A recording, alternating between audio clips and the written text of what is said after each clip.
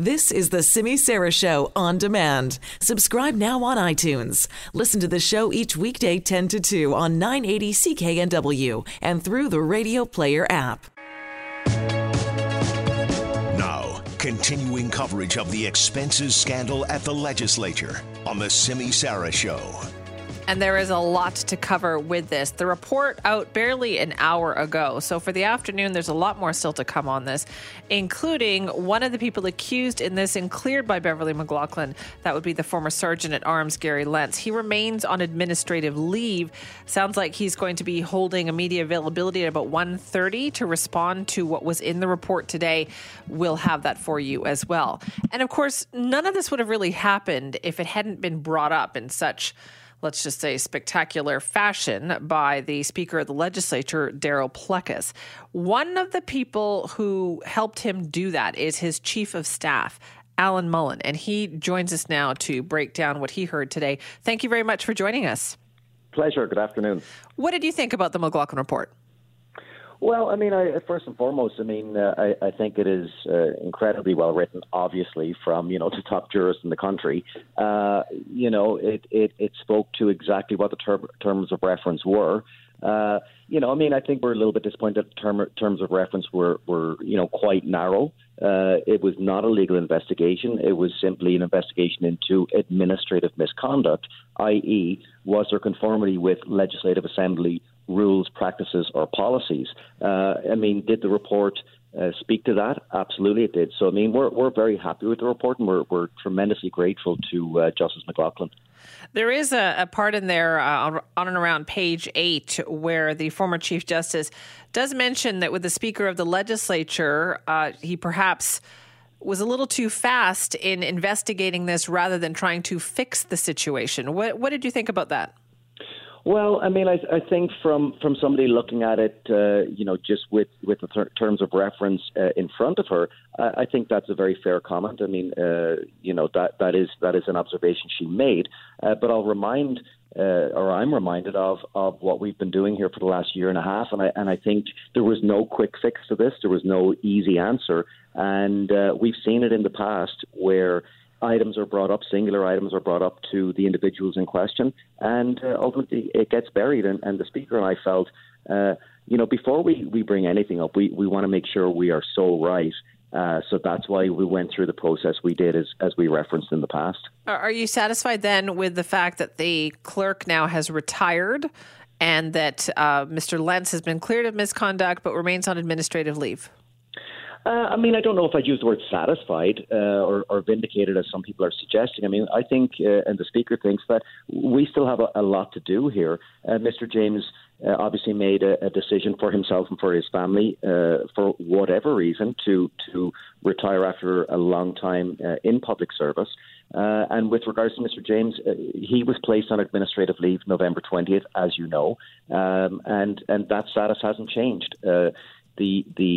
The issues that he was placed on leave for, those issues are still outstanding.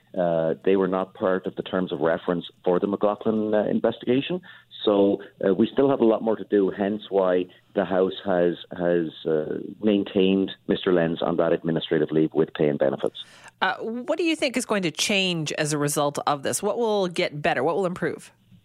Well, I think the report is obviously a very important first step toward, accountability and transparency at the legislature.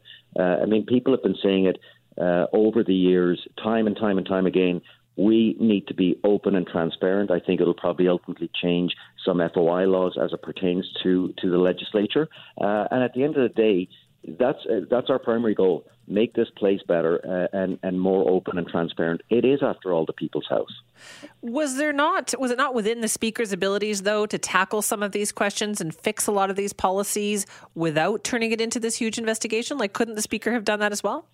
Well, I think a lot of the stuff, especially pertaining to what's contained in the McLaughlin report, is very, policy and procedure orientated. But we must remember, too, that along the way, if we see items that are what we believe may be of a criminal nature, then our obligation at that point is to take it to the police, which we did. I mean, that's not for the Speaker to intervene on or fix or not fix. That's why that police investigation is going on, and also to make a blanket policy change at an institution this old that has these policies in place for such a long time.